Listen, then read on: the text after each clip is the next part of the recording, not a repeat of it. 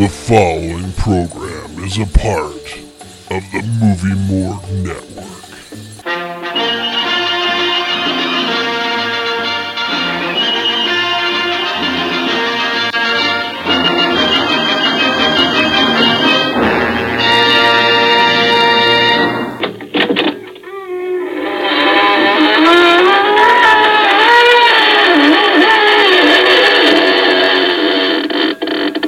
Good evening. As you can see, I'm dressed for a funeral, but not mine, yours.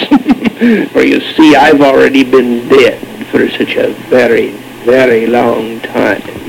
But I've come back to bring you news of the most gruesome twosome ever produced.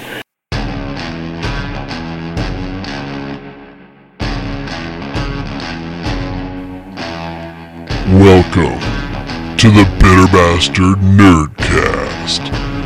This is a spoiler podcast. And now, your hosts, Tim S. Turner and Kelly Hogaboo. Hello again, Merry Christmas, and welcome to the 22nd episode of the Bitter Bastard Nerdcast. It's that time of year again, time for reflection on the blessings life has given us, and of course, time to watch senseless violence being wreaked on an unsuspecting populace.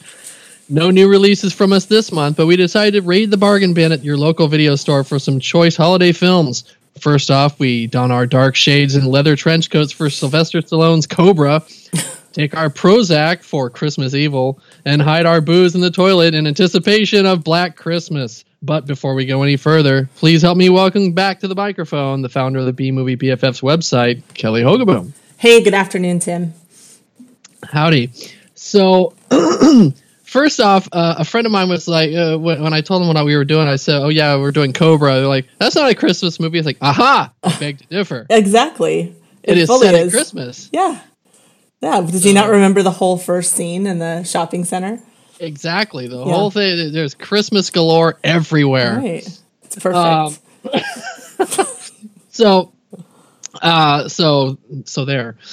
What have you been watching lately? Anything exciting?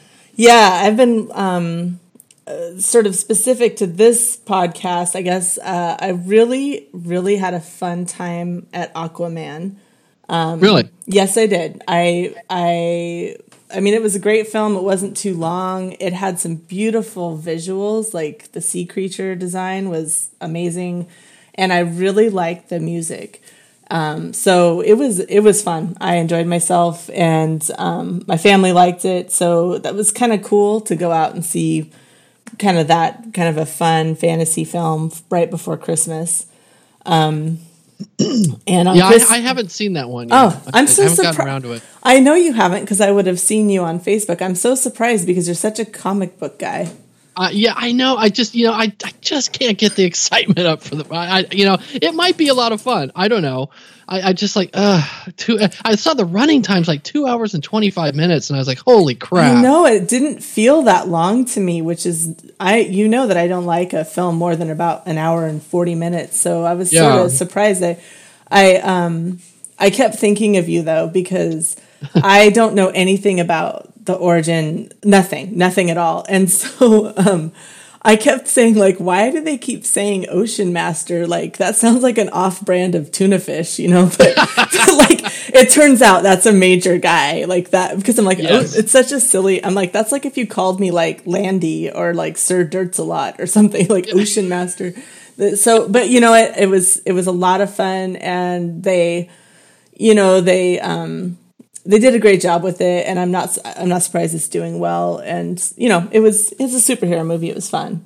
Yeah, I thought it was interesting. I guess they kind of were thinking like, well, if this is the only Aquaman movie we ever put out, we've got to put his two major adversaries in there, because both Ocean Master and Black Manta are his two major arch villains. Okay. But I have to say, the one thing that got me excited was the Black Manta design is absolutely perfect. It looks exactly like the comics. I figured it might, because it was kind of unusual, and so I thought, oh, they must be. And I did know that, like, I liked how much color they used, you know? They have the super bright colors. I thought that was great. And I wonder if, like, in 5 years, 10 years, the CGI is going to look poor. But it held up really well in the film. So, you know, no complaints. Super fun movie. Well, I'm glad to hear that it's entertaining because, you know, with the exception of Wonder Woman, I've found the last 5 years of DC films just to be a complete disaster. Yeah. Maybe they're learning from their mistakes. And I think the score was the same composer as Wonder Woman, and I liked the Wonder Woman score quite a bit too. So for me, music's a big part of it. If I love the music, I'm going to love the film a lot more. So I think they did really well with that. Oh, I agree with that. I also got to introduce Nicole, my B-movie BFF here, to Escape from New York.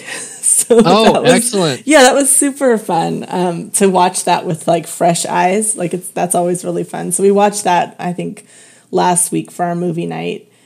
And another one that I really liked was Picnic at Hanging Rock.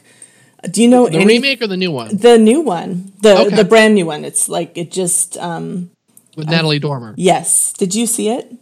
I have not, but I wanted to see it because I'd just been in love with her. Ever since what was it, the Borgias? Is that what she was on? Or the Tudors? No, I don't know. I don't watch any of that. Not the Borgia. I can't remember. She was on. It was on. I think Tudors. Showtime. Yeah, one of those smutty British royals shows. Yeah, where it's something, you know, like some royal family and they have lots and lots of sex. Exactly, and cut heads off. So, Picnic at Hanging Rock is based off one of the most famous Australian. It's kind of like a historical sci-fi fiction 60s novel. Mm-hmm. And I knew nothing about the story, which was cool going in. But I will say this new version took a lot of risks, and I felt like they were good risks. So I really enjoyed it, and I'm glad I knew nothing about the story. She is excellent in it, of course, but it's just a good series. So I highly recommend it. Again, it's kind of a goofy story, and they did some goofy things with it, but it was super fun.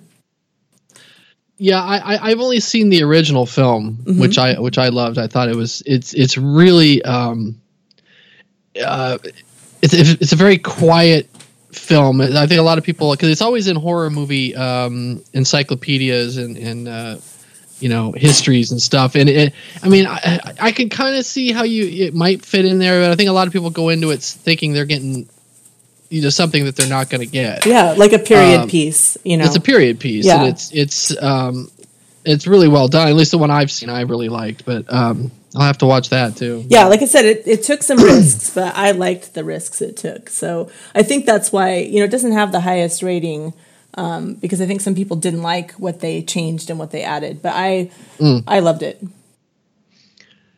So what about you? What have you been watching? Well, I've watched, you know, it's funny. I kind of I was off for about a week, and so I took time to watch a bunch of stuff. And one of the things I did was I watched some stuff on Shudder, and God, both of them really disappointed me.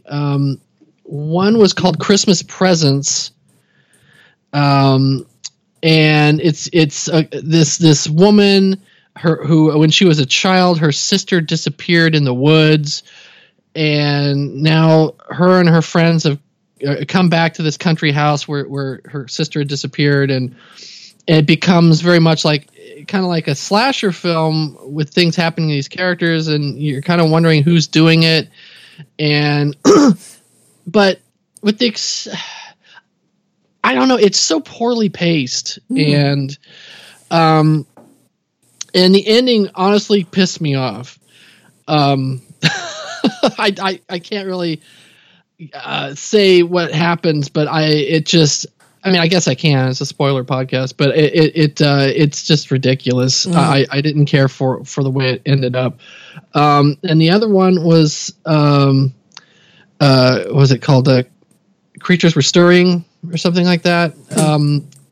And it's, oh man, it is so low budget. It's got a couple of name actors in it, but man, okay, this man and this woman go on this date, and they go into this really tiny local theater. You know, it's going to be some really, you know, low rent production, whatever they see. It's a little tiny stage and everything, you know, no props, no sets or anything. Very Brechtian looking thing. And when they act out these sketches or whatever, it becomes, you know, a story. It's an anthology. And they're all so poorly executed. I just, and then the ending is just a kind of a non-ending. They're really just kind of comes to a stop, and that's it. And it was frustrating, especially since there was I'm trying to remember her name. The one of the actresses, lead actresses from Crazy Rich Asians, is in the final story, and she's great, but you kind of wonder, it's like, what the hell is she doing in this thing? Gotcha. Because it's very, very low budget, and you know, I kind of see what they were trying to go for, but it just kind of died on the vine for me. I didn't care for it at all. I got a box set from Arrow, who always does an amazing job with restoration of a lot of Euro films. And it's a box set called The Complete Sartana, and it's all 5 films in the Spaghetti Western Sartana series. Oh.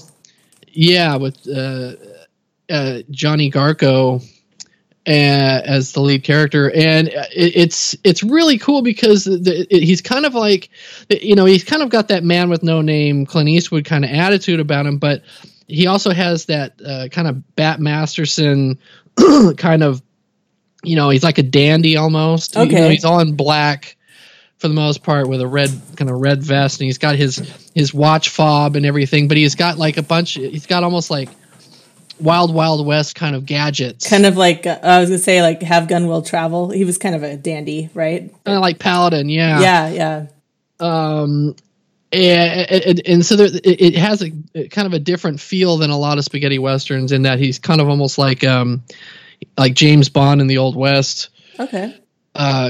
You know, they're lovingly restored from, you know, original film elements and stuff, and they're really really beautiful. And the last thing I got was I got the Blu-ray for a film we'll probably talk about in the future, Cutting Class, with right, young Brad Pitt in his first acting assignment. And you know, it's a slasher movie, of course, you know, late 80s, set in the high school, and it's got Roddy McDowall and Martin Mull for the adult content, and young Jill Schoelen, who I've always liked. She did a lot of stuff like The Stepfather and Popcorn and stuff like that. And I enjoyed it. It was fun. It's not, I mean, it's got a little bit of gore in it, but it's really not very gory like some of those tended to be, especially later 80s stuff. So, you know, I mean, those were all fun.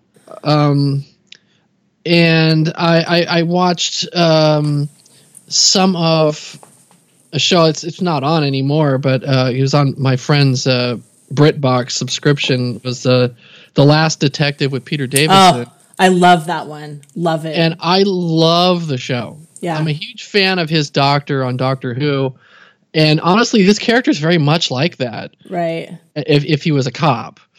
And so it was kind of an easy transition for me to go from Doctor Who to this, because it's got all the qualities that made him such a beloved character in the first place. So he's called The Last Detective because he's the last one that they'll give a case to. Right.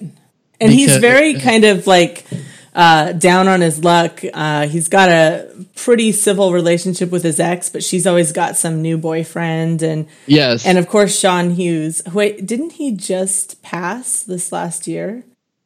Oh God, no, maybe it's 2017. Anyway, he plays his friend Maud, right? Who's super. Right. Everyone loves Maud. That's a great show. I love that one. I've seen them all. Yeah. I wish it had been on longer. I think it was on for like 4 or 5 seasons. It would have been nice if it lasted longer, because I think it really was a lot of fun. But yeah, so I mean, I think that's pretty much everything that I've watched. I mean, I have some Blu-rays that are coming my way actually tomorrow in the mail. So when I get those, obviously I'll be sharing that next time. Because there was a bunch of stuff that came out that was like new that I really wanted to get, and I was like, "Oh, I got to get that." Because I have nothing better to do with my time or my money. I wish I had more time, because there's so many great shows out there. I'm struggling through Silent Witness, which is a British procedural. It's a cop show, but it's kind of supposedly based on the not the coroner. What are they called? My mind's blanking. Like an ME? Yeah, the ME. There's some other word for it, but yeah, the ME. But I'm trying to struggle through that. It feels like it's trying to be Prime Suspect. It's not as good, but I've heard it holds up really well. They're still producing it, so I'm trying to get through that one. And I'm watching a show with my husband, which means I can only watch it when he watches it, which is maddening to me, because he makes even less time than I do. But we're watching Dirty John, which is such an amazing story. I listened to that podcast a few months ago, and I had massive anxiety, but it was so good. So they came out with I think it's Showtime, or no, Bravo, but so I'm having to pace myself through that one because I'm on Ralph's schedule. But if it was up to me, I'd binge that whole thing like today. But there's so much good TV and not enough time. But by the way, Ralph's going to have dinner ready for you this time, right? Oh my gosh, that was so rough. Yeah. You could tell I was hungry because I couldn't stay away from that candy. Yeah. So just everybody, Kelly has a sewing channel, and she was on it. She was showing how to make a hoodie, and she would take a bite occasionally of this candy, and you're like this. You were so awful. You're like, that literally sounds like you're crunching a block of cement. Ralph was like, it's not that bad. He's giving you shit. I'm like, okay. But what was funny was like, because of the overhead camera, you can see like sneaking it like you're like in prison or something, trying to quietly crunch. I eventually figured out how to mute my microphone, so it only took me like 8 bites to figure that out. So are you going to watch Bird Box, because that's everyone's going crazy about that right now? I guess. I mean, I don't know. For some reason, it doesn't interest me. But I mean, I guess I'll watch it because everybody keeps telling me how great it is. So. Did you ever get to A Quiet Place? Did you ever get to that one? No. Okay. No. It's going to be on Netflix, so or it might be already. I don't know. I'm going to watch it on there, but I've greatly reduced how many times I go to the theater because there's so many rude people out there that if they're not constantly talking, they're texting on their phone. So in the dark, you see like this bright light, and it's just gotten where people are just so selfish and self-centered. It's really hard to have a really enjoyable theatrical experience anymore. So for me, it's like if I'm going to go to the theater, it's probably going to be to see something like Infinity War because I want to see it on a big screen. Right. Plus, I don't want the spoilers to hit me, because then I. You know what? Like a 5-year-old. I am trying to avoid Godzilla spoilers, and I just don't know if I'm going to be able to, because I think that comes out in May. Mm-hmm. And I don't want to see anything. I didn't even want to know what monsters were in it, but unfortunately I already know that. But oh yeah, they pretty much ruined that with the posters and stuff. Yeah, and if you're on Twitter, what'll happen is someone will start memeing some scene, and so you'll see a scene and you'll start to even understand the context, just by how the meme. So it's really hard to avoid spoilers for these big films, because people start talking about them 6 months ahead of time. So, yeah, I hear you on that. I will definitely be in the theater for Godzilla. Hopefully I will know as little as possible before I go in there. And I did see the trailer for Us, the new Jordan Peele horror film. It looks really creepy, doesn't it? Yeah. Oh my god. Yeah. I mean, I'm excited to see that because I love Get Out. So yeah, that's gonna probably be. Even in some of his Key and Peele sketches, there was a horror element to that, years ago. So I wasn't surprised when he came out with Get Out, but I'm thrilled that he's sticking with that genre for now. Yeah, because he's rebooting Twilight Zone as well. Yeah, that's pretty cool. Okay, well, let's get on to our movies.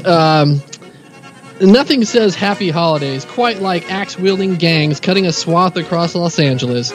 When a model witnesses a brutal murder, she goes on the run from the night slasher and his motorcycle-riding goons, and only Lieutenant Marion Cabretti can save her.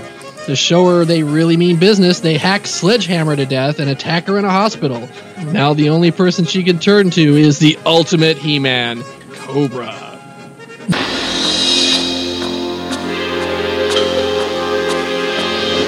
Society is breeding a new kind of criminal. It's also breeding a new kind of cop. Meet Cobra. He does the job nobody wants.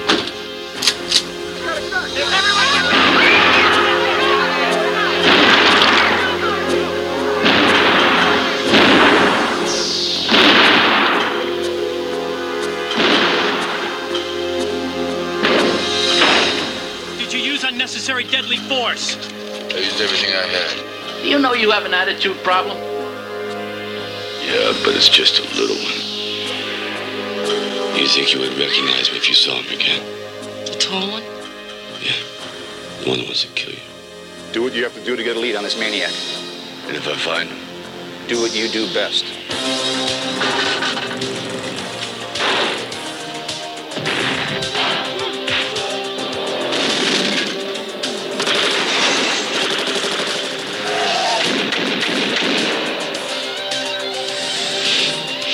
Stallone is Cobra,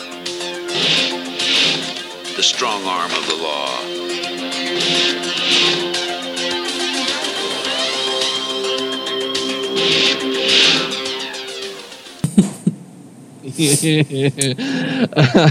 So I rewatched this morning. Oh my god, what a phenomenal film. It's almost perfect. It's so good. It really is. First of all, I think Stallone is at the height of his hubris in this film. He's so arrogant, and half the time in the film, it seems like he's not even putting effort into it, but it works. He walks around with these shades on all the time, and he's got a match in his mouth, a little wooden match, and most of his dialogue is unintelligible. Right. He speaks so quietly, and he mumbles it because, like, his big line, "You're the disease, I'm the cure." It comes out like this. Right. And you're like, what? Right. I mean, I had my subtitles on. I'm like, oh, right. Yeah, that's right. He did say that, It's hilarious. There's the masturbatory shots of him, like, cleaning the gun and, putting in his ammo. And of course, everybody else, with the exception of his partner on the force, are a bunch of dirty liberal pussies, right. Who want to just, like, give the criminals a hug, Right.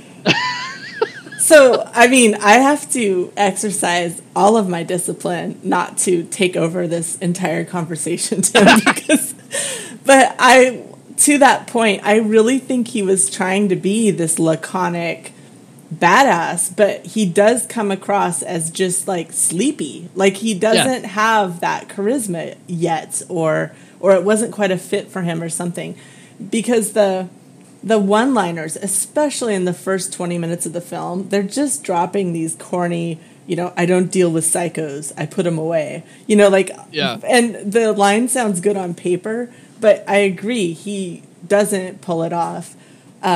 It's still great. Like, I had the absolute pleasure of showing this film to Nicole about 5 weeks ago, and we were just 100% into it. But it's pretty. I think it's kind of got that perfect note because it's pretty violent. Although I know that they actually cut something like 40 minutes, and there was way more gratuitous. Yeah, it's not even a 90-minute film, right? Which was probably a good idea. Probably. But there were so many. So the main bad guy, who is my Facebook friend, Brian Thompson. Oh, no kidding. Yeah. So he's still working, and but he is the night slasher, and he just literally, as advertised, just goes around at night, like slashing people. And when I was a kid and saw this film at too young of an age, the scenes where he would kill someone felt weird, and later I find out that's because the scene usually went on further and they showed him cutting off someone's head or their hand. Right. And for the release that most people are going to see, they go to like a slow motion scene of the blade instead of the actual violence. So that mystery was sort of solved for me as a grown-up watching the film again and reading about it. But yeah, he's part of this cult. I think it's called the New Order, or the New World Order. Yes. Which, as a kid, I seem to remember so many scenes of them with their axes, But I think they're constantly banging their axes together over their heads. But I think that scene only happened like once. But in my mind, they were regularly getting together to do that. I think there's two scenes where they do it, and it's so goofy because they all have these axes that are just super polished and shiny, and they just stand there in this room with flames, and they go clank clank, clank clank, clank clank, and what's their purpose? They just the whole point of it is what? They just kill everybody that's not them, and just because it's so goofy. I realize they're supposed to be like social Darwinists or something, but it's just, oh my God. It's really what this is the 80s action film boiled down to its barest essentials. Absolutely. It's hard-nosed, brutal cop that's, like the loose cannon, versus the ultimate villains who have no real purpose or drive other than to just kill everything. Exactly. And it's that's it. Perfect for that. They hang out in foundries because it's an 80s movie, so we're going to hang out in foundries, right? And he puts like automotive grease in his hair to look badass. And he does. He's a pretty terrifying, I actually really like how he looks. I think he's really handsome, but he looks like a freak, And they just do freaky shit. There's no explanation. There's no motive. They're just, So, very few surprises in this film. Well, I love how Stallone all through this movie keeps trying to tell his partner and the woman he's protecting, you've got to eat better. That's more right. nutrition and blah blah blah, and yet he sits there and takes a piece of pizza out of the refrigerator and uses scissors to cut part of it off and eats it. I'm like, I thought you were like Mr. Health. Yeah, he's like, clean up your act. Yeah, and that's the scene where he pulls a gun out of his pants, then he sits down, and then he pulls another gun. It was a continuity error. But I like to think of him as literally needing to have two guns down the front of his pants for his masculinity. Well, absolutely. Also, through the entire movie, both Stallone and Brian Thompson look like they're absolutely coated in Vaseline, which is great. Sweating. I mean, sweating profusely, even if they haven't done anything. Right. They're constantly and Brian Thompson's such a great villain in this because his eyes are bugging out 24/7. And there's a scene in the hospital that really feels like it was lifted entirely from Halloween 2, with him stalking Bridget Nielsen, and basically killing people, whoever's in his way or whatever in the hospital. And there's no subtlety in the performance, and I could care less. No, it's great. In fact, I mean, again, as I saw this film when I was like, I don't know, 11 or something, like it was scary. This film scared me. It was really intense. But yeah, watching it now, it's it's pretty unintentionally comedic, and I just have to laugh at the idea that he's cleaning up the city, because I did look up the body count, and oh god, so 52 people killed, and 41 of them are killed by Cobra. So I have to ask, who is the real menace? Yeah. I was watching the scene where he's chasing after the bad guys in his souped up car with the nitrous and everything. It's hysterical watching these cars going up and over these hills and like just flying. Yeah. Like these things. And there's one point when he literally floors his car off the second floor of a parking garage. Yeah. And it's fine. Yeah. It worked out. It's so over the top, even though honestly, it doesn't seem like a big budget film, but the stunt work in it, like there's a part where a guy like falls under their car and they drive over him, and then another motorcycle runs over him. I'm like, holy crap. Yeah, it kind of had that feel of the sort of biker exploitation type of violence. Yeah, kind of a Grindhouse thing. Yeah, that's one thing I liked about it. I was super surprised because I hadn't remembered if his partner got killed when I watched and the partner survives, which is I was surprised. Me too. And then of course we haven't mentioned Bridget Nielsen. She's the supermodel who, again, an 80s movie always has to have the supermodel doing some kind of fruity photo shoot, right? So she's with robots. With robots, yeah. But she just happens to see the night slasher after he's committed a murder. She's a witness, so now the whole gang of the New World Order is after her, and her and Marion Cobretti start a romance, right? And I think, were they married at the time this film was made? Yes. Yeah, they were married for a couple of years. So it's like I said, it's such a stripped down, by the numbers 80s action, because like of course they're gonna fall in love, the woman he's protecting, and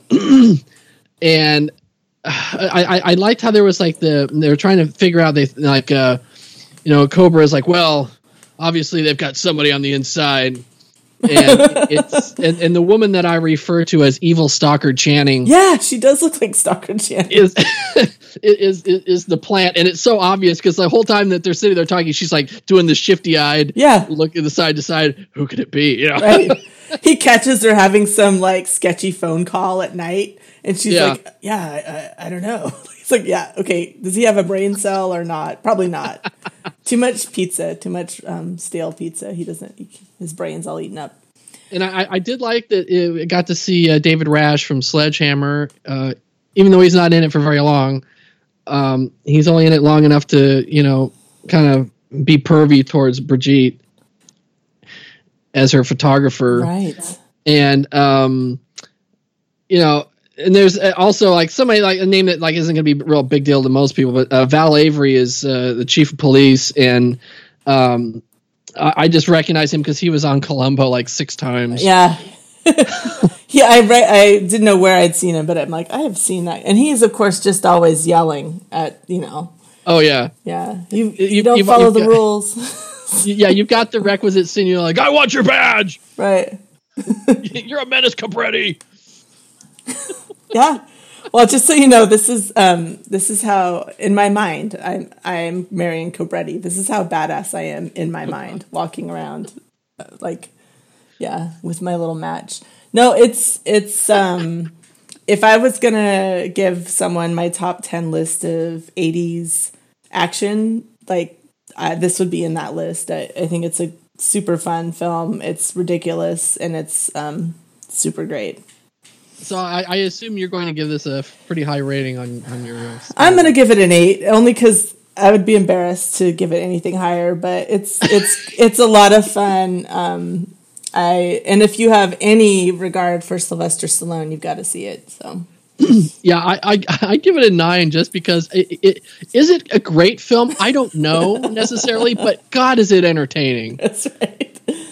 There's not one moment in it where Stallone's not posing, gritting his teeth, and Brian Thompson just constantly is bugging his eyes out and showing his like humongous teeth as he's hacking people and left and right. And it's just, I don't know, if you're an 80s action fan, you just can't ignore it. It's not on the same level as, like bigger budgeted stuff like Lethal Weapon. Right. And the writing isn't as good as Lethal Weapon. Yeah, I agree. But it's definitely up there as far as entertainment level, I think. I think it's a lot of fun. I feel like for an 80s action film, I don't remember it kicking or punching any guy in the balls, which that's kind of a requirement for me. I think if they had punched a guy in the balls, I would be giving it a 9 because that's kind of a hallmark of the era too. So. One last thing about the movie though that I thought I pointed to, like I said, I think this is him at the height of his hubris. Is at the end, when they put this when the film came out, they re-released the novel that this was based on, which was called Fair Game by Paula Gosling, and he demanded that they changed the author to his name because he wrote the screenplay. Oh my and gosh. his screenplay was going to be better known than her novel.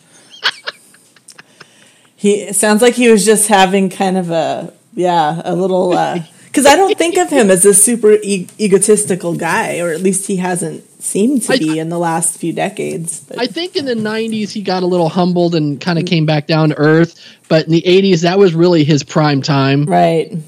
And I think he got a little full of himself at that point. Yeah. But well, we all go through our growth, personal growth. So. That's absolutely correct. So we'll be right back with more Stocking Stuffers right after this.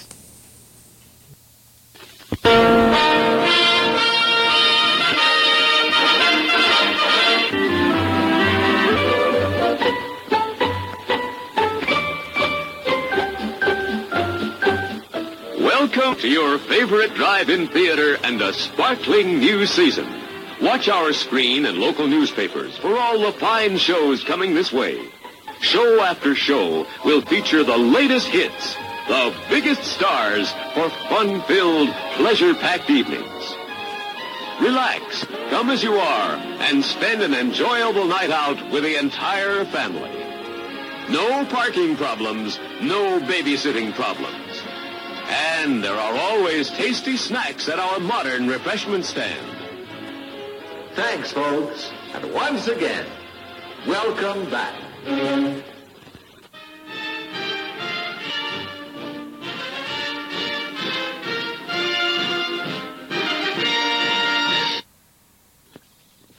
Well, you see what I get from the refreshment counter. Oh, boy, popcorn and hot dogs and ice cream and, oh, boy, sparkling ice cold Coca-Cola. Oh, boy, that tastes good. Have you been to the refreshment counter? Remember, your favorite snack will taste especially good with world-famous ice-cold Coca-Cola.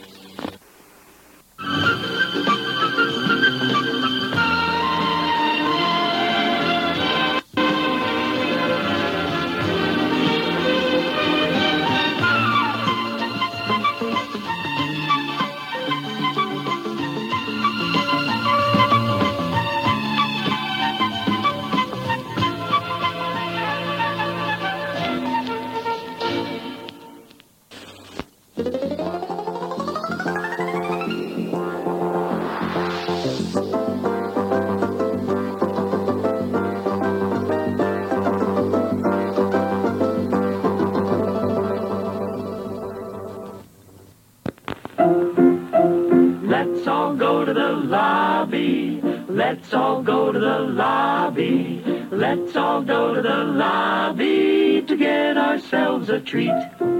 Delicious things to eat.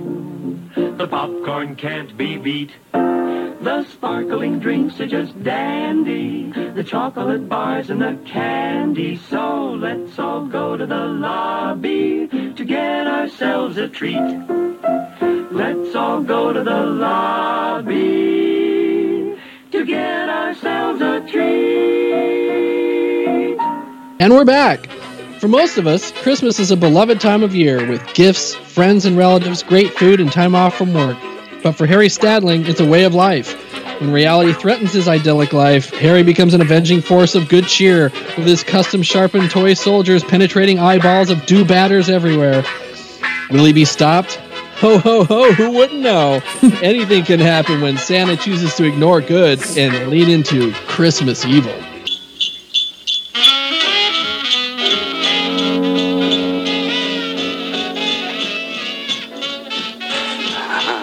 Good boy, Scotty.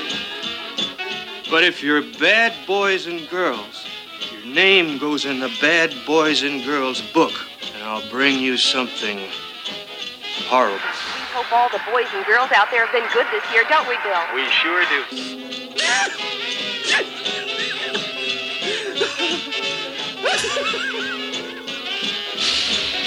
I have something for you. I have superlative taste.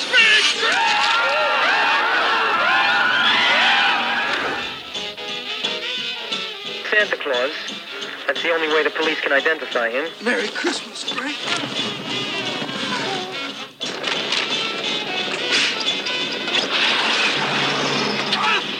It's scary. He's gonna get you. Avoid anyone dressed as Santa Claus. Don't make kids scared again. They won't think everything's coming to them so easy. They're bad? Santa's hit list is goddamn selective. He's making a list, checking it twice. Gonna find out who's naughty or... No, it wasn't any of these Santa Clauses. His suit had dark fur. Don't! It's gonna hurt our kids. We're not even sure it's him. Not sure my ass. Look at the fur on that suit.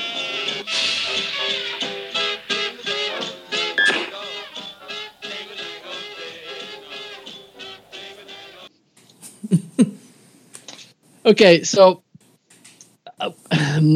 Christmas Evil, I first saw this last year, and I was completely taken aback by it because it was not what I thought it was going to be. Right. I was expecting Silent Night, Deadly Night, with the killer Santa, stalk and slash, with goofy puns as he kills somebody with Christmas lights or whatever.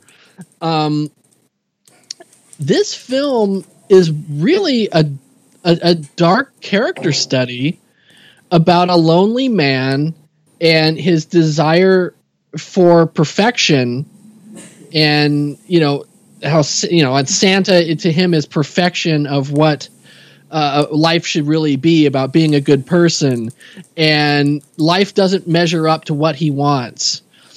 And there's not a lot of killings in it, but I think it's a really good film. I really like the performance by Brandon Maggart, and I think he's a very sympathetic character, and I really enjoyed it. What did you think? Yeah, boy, I agree with everything you said. You would assume it was a low rent, cheesy slasher with, some gore and poor writing. And it starts out that way because we have a really silly primal scene where, usually the serial killer, it shows him in the beginning, he has one adverse experience, usually sexual. And it's ruined everything. And then we flash forward and he's a freak, and the movie actually starts out with that. And so I think that was a little misleading, right? Because it sounds like he's going to have these weird, sexual Santa hang-ups. And it's actually just a scene of him having an adverse childhood experience that screws him up with regard to Santa. And then it shows him as he's 40 something, and he works in a toy shop, and he is obsessed with Santa kind of all year round. So again, he sleeps in a Santa suit. And he has a lot of Christmas stuff in his house, and so you're still going to be thinking, oh, this is a slasher, this is a silly, But I agree, at that point, it just goes this total different direction, and we don't have a kill for I don't know 45 minutes or something. Yeah, and I agree that his performance is actually really great. I I seem to remember he's not a fan of the film, but he did a great job, and he's experiencing that alienation, feeling like the world doesn't protect children and care for children, and that people are materialistic, and and he's also this outsider, right? He definitely envies his brother, right? His brother who has a wife and children, and he has the life that he wants. Yeah. Although I said to Ralph, I'm like, is there any scene in this film where a man isn't berating or yelling at his wife? Because every man who had a wife in this film is being a dick to his wife. But there were some visuals too that were just amazing in this movie. Like the scene where he all of a sudden finds himself on a suburban street that is just lit up with a bunch of figures in people's yards. And, so I wouldn't want to watch this movie again. It was it had a pacing issue to me. It was so slow. It's a little sluggish, yeah. Yeah, for me it was pretty agonizing, but it was a pretty cool movie, I have to say. I feel like with the weird origin story, they that was kind of a mistake, because it kind of led you to think you were going a different direction. But yeah, it was definitely an interesting film. I thought that it was really interesting as you watch him slowly unravel, because first he goes out and he like I said, it's not a slasher thing. He's going out and he's wanting to do good for these children. And like so he goes and he steals all these gifts from his work, because work kind of screwed him over. And he brings all these gifts to this orphanage, and he tells them, it's like, oh, go get people, because I've got all these gifts for the kids. And the guy goes like, okay, well, you can't come inside, you got to wait here. And so he goes to get people, and while the guy is inside, he's there, and he's trying to practice, saying Merry Christmas. And you really see him, like, the look in his eyes is like, I'm Santa. Right. This is real for me. And he's so happy when they come out and they see, and they're appreciative of the gifts, and he gives them the gifts. And then he goes to the company Christmas party, and all the kids are so excited, and the adults too are very excited that he's there, and so happy and the look on his face is like he feels like he's finally accepted. Right. He's so happy. But then he's got this line that I absolutely love the way they do it. There's no music behind what he's saying to like make it sound like dramatic or anything. It's just the way he does it, and it's quiet. Where he's talking about like, oh, if you're great girls and boys, I'll bring you great gifts and blah blah blah. And then he pauses and it's real quiet, and he's like, but if you're bad, I'll bring you something awful. Yeah. And there's like this pause, and everyone's like, what? And then he goes, oh, and he's like doing the ho ho ho thing, and you're like, holy shit. Yeah, that was a great scene, because when he peeks in at the party, the 5 or 6 kids there are all sort of sleeping on, chairs. They're like these kids that are being neglected because their parents are drinking and carousing. Right. And there were a lot of scenes like that where I feel like the film was saying something about how we say that Christmas is for kids, but that most adults are behaving very selfishly and in a self-absorbed way. I think that was one of the major points of the film, because he clearly has a tender heart for children. There's several scenes in the film where he interacts with children, and he never comes anywhere close to harming them. Like even the little boy he's obsessed with.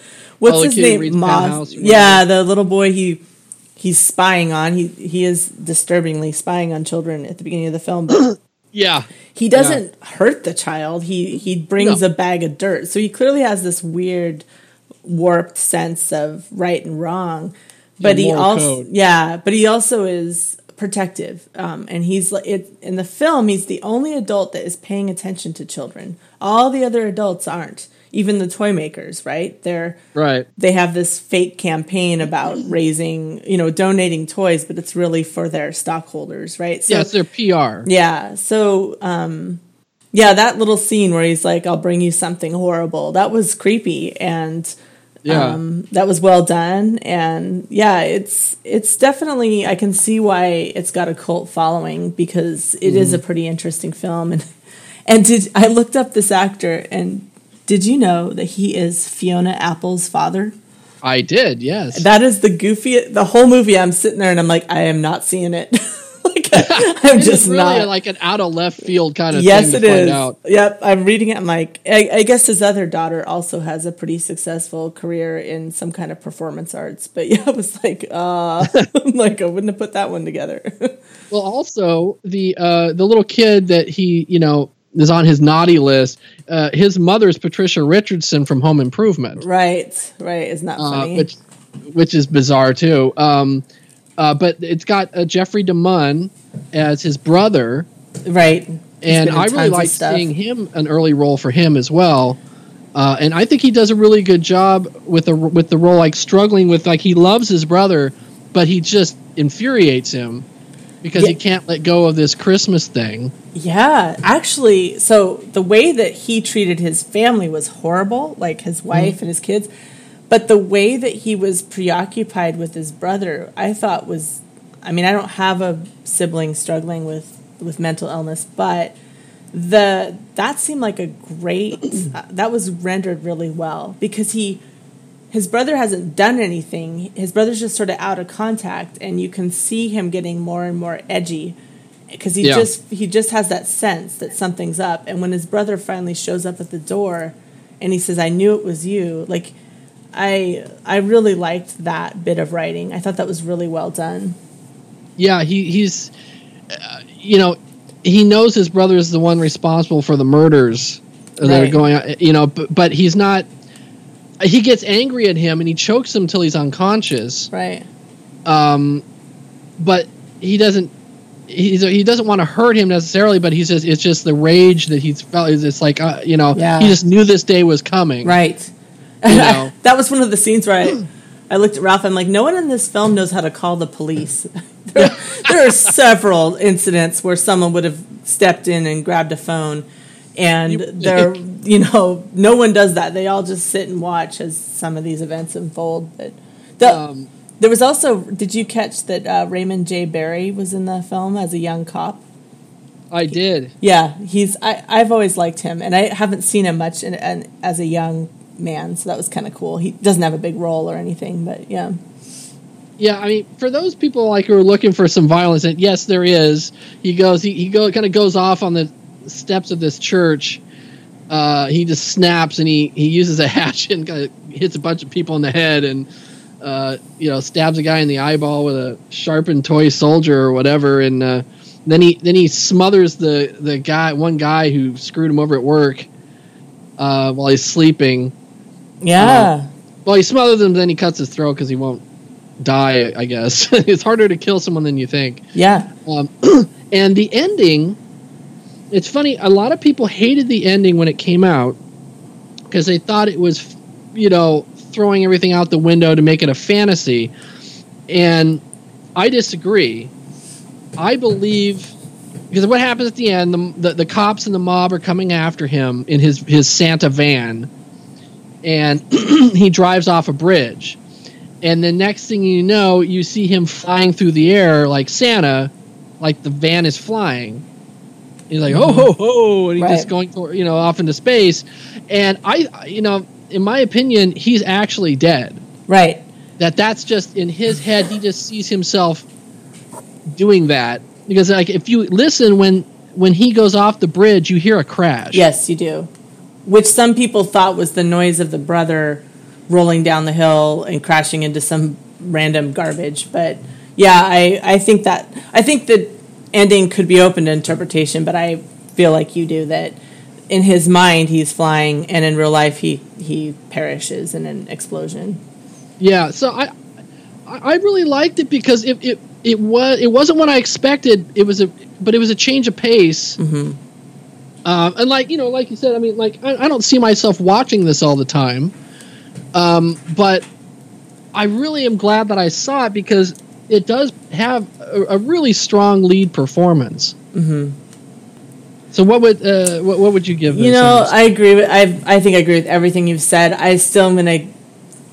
It's like I give it a 6 because it's such a downer, and the first 20 minutes led me one direction, and it really, for me, the pacing was way too slow. But I agree. He had a great performance, and it was an interesting film. Yeah, I give it a 7. The only thing that keeps me from rating it higher is it does have pacing issues.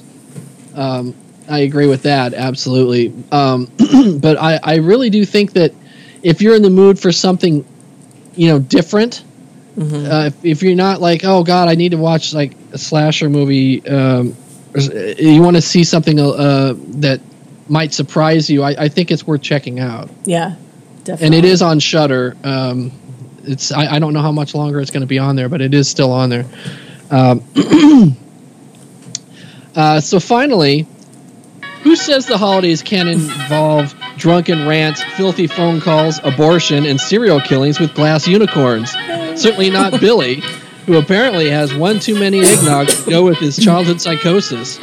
He's invaded Jess's sorority house on Christmas Eve, and woe to those who don't respect his disgusting prank calls. And he's got so many exciting victims to choose from. Beautiful Jess fighting with her controlling boyfriend Peter, foul-mouthed Barb, introvert Phil, and oddly silent Claire. As the night progresses, jingle bells jingle, stockings get stuffed, and Billy goes berserk. Can the uber-sexy John Saxon save the girls, or will this go down in history as a black Christmas? Silent night, evil night.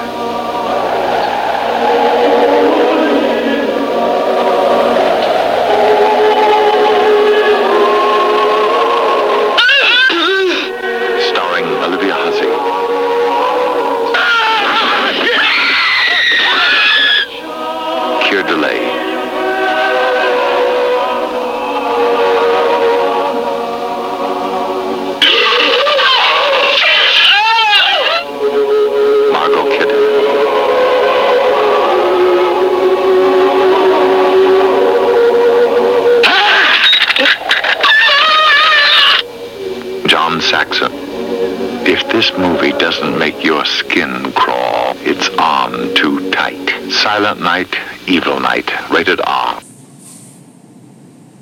Now, right off the bat, I know you love John Saxon. Yes, I do. Yeah. Was he to your liking in this film? Yeah, actually, I actually loved every second he was on screen. Although this film is great, and there's so much good stuff going on in this movie. But yes, that was a huge perk for me. I knew it would be. Right. So, okay, I showed this last year at my horror movie night, and people. Okay, this movie is 1974, and people were like, "Wow, I didn't realize there were movies with this kind of language." Yeah. And honestly, I watched it and I was like, holy crap, is that the first time the C word has been in a major film? And because is it? I don't know. Yeah. I'm not sure. Yeah. But it's in there, and it's in there a lot. Like whenever Billy calls. Right. He calls, by the way, like the voice of Billy is Nick Mancuso, who's not in the film otherwise. But he does the voice. And they did like a sound mix with different things of him saying different stuff. So that's why they, like, at one point they go, is that more than one person? Right. And they just let him apparently just riff. They didn't give him a script of things to say.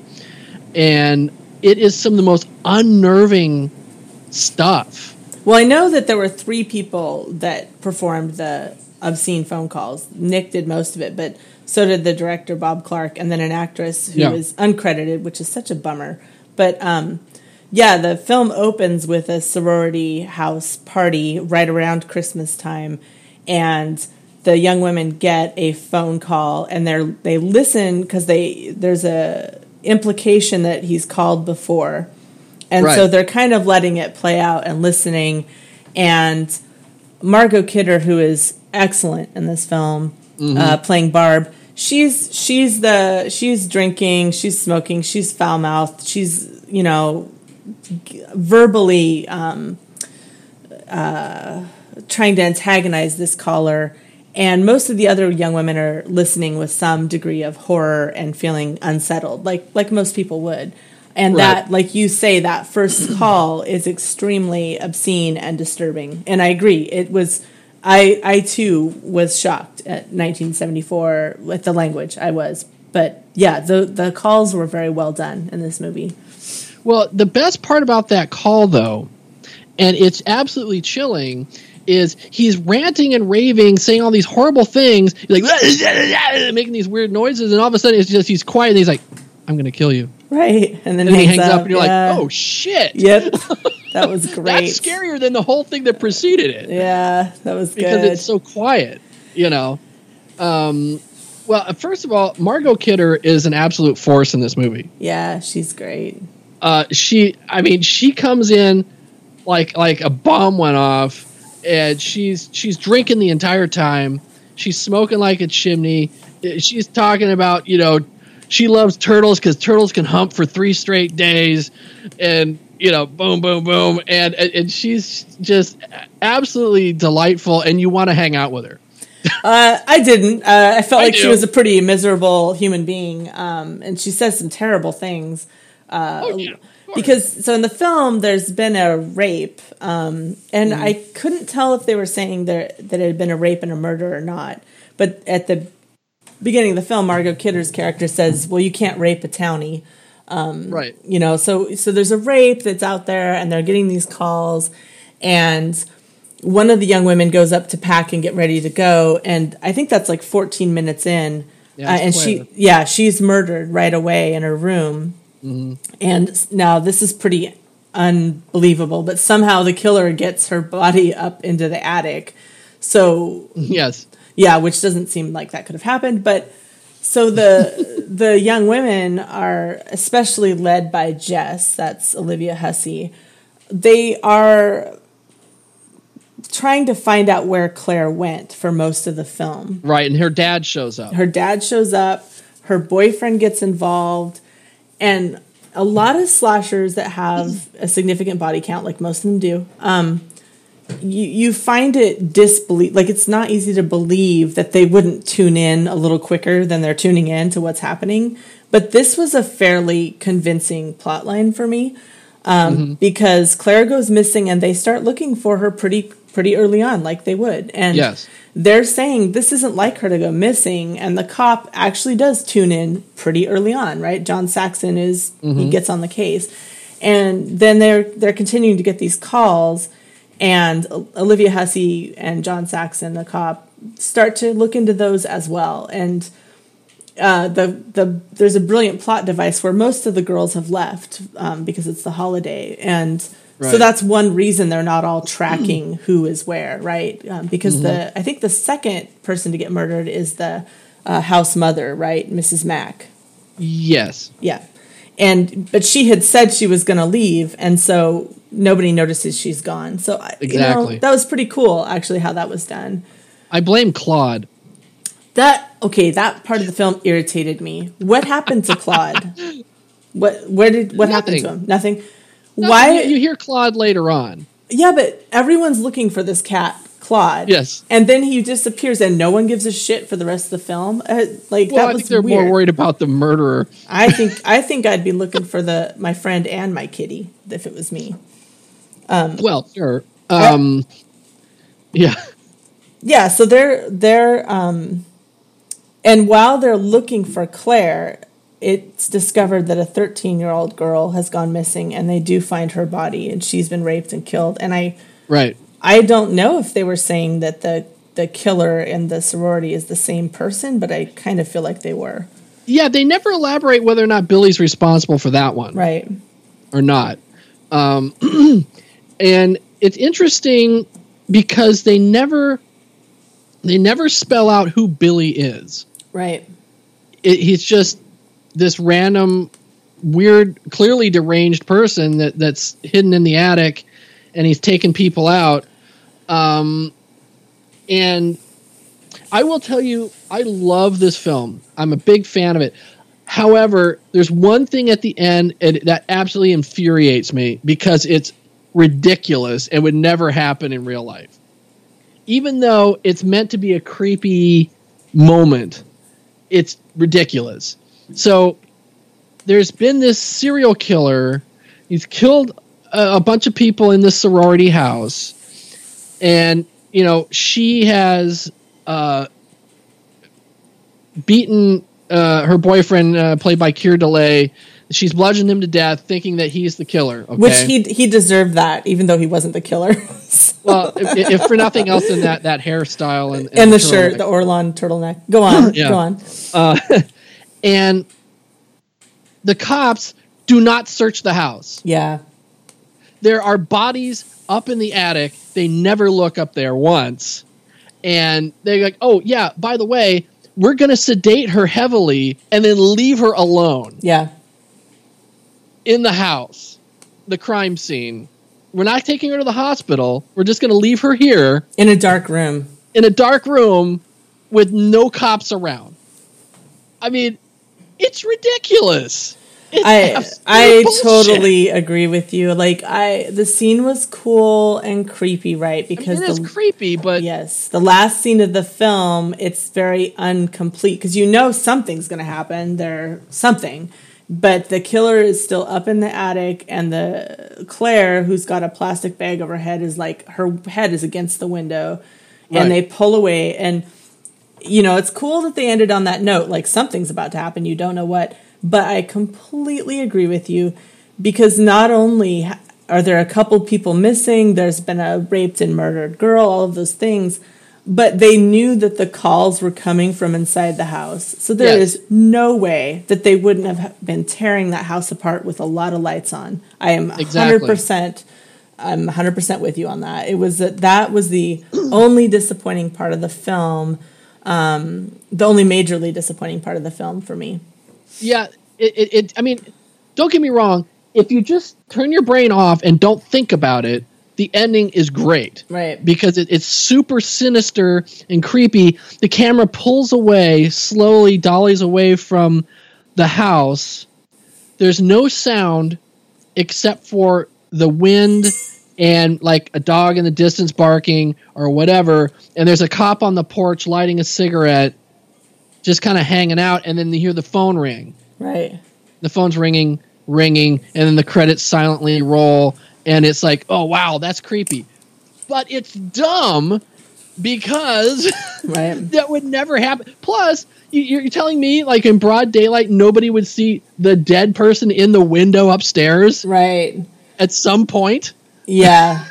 Especially like I said, when they knew that the killer had been in this house for all this time. I mean, come on, right? Yeah, and the fact that Claire has been missing this entire time, have never found her body, right? But we're not going to search that attic. No, we'll get around to it. Yeah, I agree with you. I mean, but like we've talked about this, the more we like a film, the more we pick it apart, and you know that scene was disappointing. I felt like there were a few other disappointing scenes.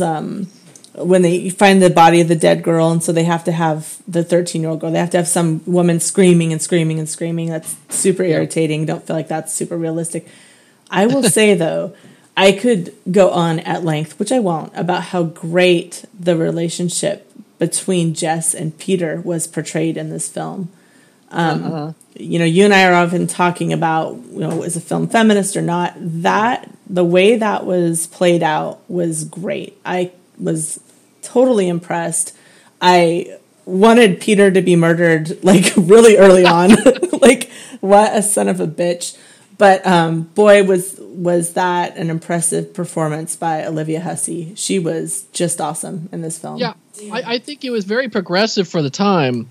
It would be progressive today to show that dynamic, like where he's telling her he wants to get married, and he's saying nothing will change. It'll be the same. And she's like, I will not be able to get done what I need to do if I get married. And that's still true today for women, that marriage tends to derail their life. And I felt like that was really well done because she cares for him and he doesn't get it. And she's trying to explain it to him in a way that's not, you know, devastating him. But boy, was that some great writing.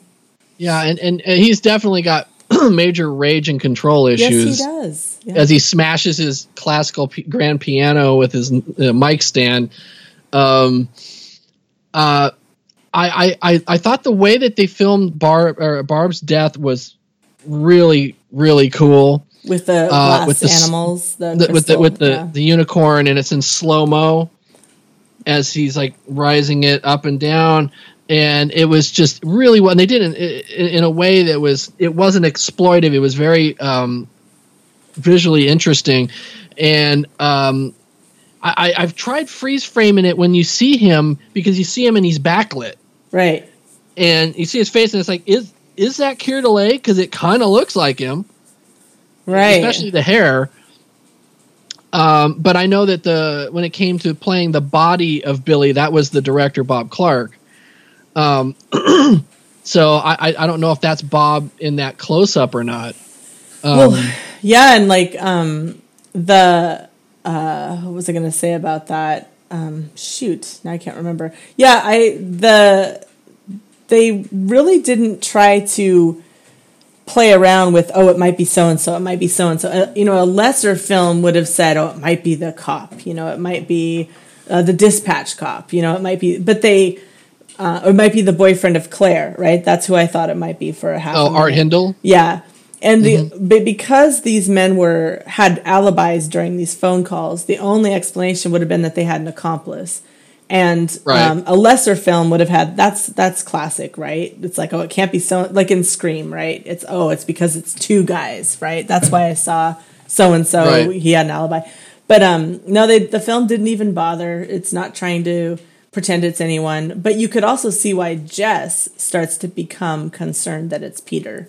Especially the abortion comment that the caller makes about like having a wart removed.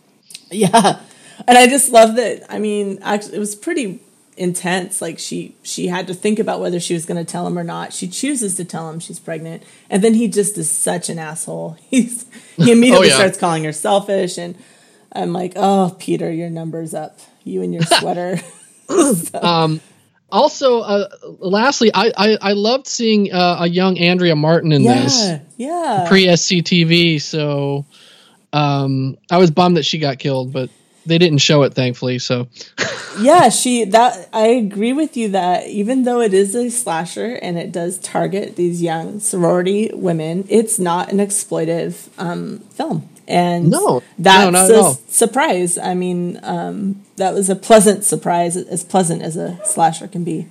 And she played the house mother in the Black Christmas remake. Which, did you see that? I did. And did you like it? I liked some of it. I didn't like the twist they put in there. You saw it, right? Nope. It's 2006, right? Okay. Yeah. Well, there's a twist in it that's a little different that I did not care for, and it's a little gross. I mean, it's definitely much gorier than the original film, which I don't mind necessarily, but I like, for me, this film, like I give this film a 10. I love it. I think it's a perfect Christmas slasher film. The remake, I mean, I give like a 5. It has some moments in it. It has an attractive young cast and everything, but it's got too many things in it I don't care for. I do have to say I loved Andrea Martin's boyfriend, who had like the Avery Schreiber look. Oh my god! With the biggest white guy fro I've ever seen in my life. I was like, I said, Ralph, these are sorority women and their boyfriends are 10 years older and just ugly. Although Claire's boyfriend was kind of cute and he had a cute little fur coat, but yeah. Kira and whatever Andrea's boyfriend were ugly dudes. And I like the different personas that they gave the young women. They weren't tropes, right? They seemed like, because Phil is a very like gentle, soft-spoken, loving, like caring friend, and Jess is our heroine, and she's got this struggle that she's, trying to navigate, and Margot Kidder was troubled dipsomaniac trying to deal with family drama on Christmas and being a jerk. So yeah, it was. It took me a long time to even check the film out, but I think it's rock solid, and I look forward to seeing it again. So what did you give it? I'm going to give it a 9. I think nice. the ending just... Because if I'm going to write a mystery about a killer, but I'm not going to even bother coming up with any kind of story, I don't know. That seems like an easy way out. So I'm going to give it a 9. Yeah, I think it's so funny because like whenever you hear people say Halloween was the first slasher film, and that's not true. Yeah, Black Christmas really establishes like the tropes. Yeah, about like 4 years earlier. Leaving the Giallo completely out of the equation because that's a completely different story. But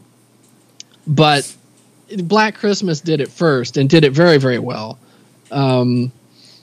Not to take anything away from Halloween because that is a classic, but yeah. And we didn't mention John Saxon much, but he has a great role in this. He's not a hardened cop. He's not a badass cop. He's just a good cop. He does his job. He's got a couple different things on his plate, and I really like the phone tracing scenes in this. That was really cool. Yeah. And you saw the inside of the phone exchanges and stuff. Yeah. So I actually really, because a lot of times the cops in these movies are just not interesting, or although they did have the trope with the cop out. If you ever put a cop car out in front of your house, that guy's a goner. Never, ever, if you're a cop, don't ever volunteer to do the stakeout. No. Because you're dead meat. But even if you got a partner or not, But I mean, besides that little trope of the guy in the front getting his throat cut or whatever, I liked how they portrayed the police in this film. So it was pretty great. So did you say you gave it a 10? Yes. Yeah. It's my favorite Christmas horror film. I did like the fact that he was just a regular Joe. He was a cop, a guy who goes to work, 9 to 5 or whatever, and does his job and goes home. And now he's stuck in this, extraordinary situation, and he didn't treat her like she was an idiot. No, he in believed fact, her, and there were so many cool scenes. Like when he comes to the house and Peter storms out, he kind of looks over his shoulder as like, this is a possibility. This guy, he doesn't know this guy. He doesn't know who he is. So he's he's alert, and he takes it seriously that they're getting these calls. He doesn't say, it's no big deal. There's a lot of scenes like that. Or like when he's pressing Jess to explain the baby comment, and he's like, I do have to know this information about your personal life. That was well done. It didn't feel like he was trying to be a dick. It not felt at like all. I need to know this information. That was well written, I thought, because it's stressful for her, but it's something she does have to disclose. So I don't know. I thought it was like super great film. So thank you, because I hadn't seen it, and I was like not really wanting to get around to it, but I'm really glad we watched it.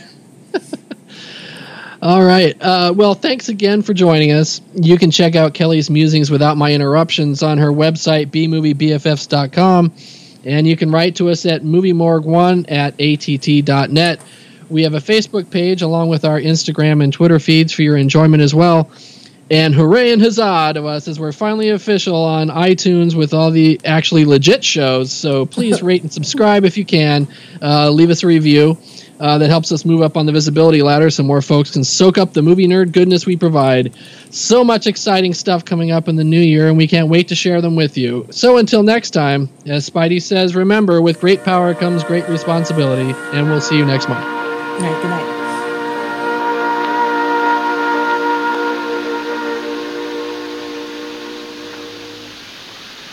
That was very nice, Larry. Now, folks, let's all have a cocktail before we go into dinner. Oh, that's fine. And, Jack, if you don't mind, I'd like to propose a toast. Of course, Ronnie. We'd love to have you do it.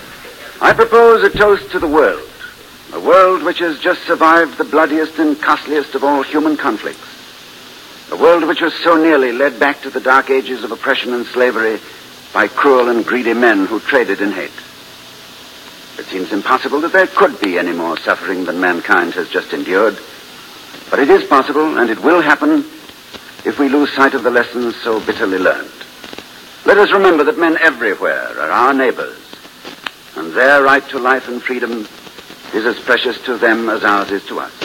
So here's a toast to all the people in the world. May we, by working together for a lofty purpose and with God's help, achieve the goal that mankind for 20 centuries has striven for.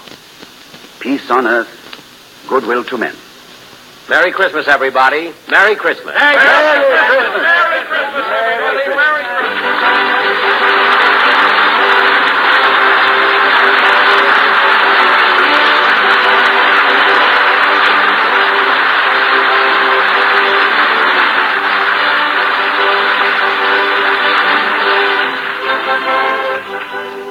Thanks again to Mr. and Mrs. Ronald Coleman and their friend Mr. Wellington for spending the evening with us. And I and my whole gang want to wish everybody everywhere a very Merry Christmas. Good night.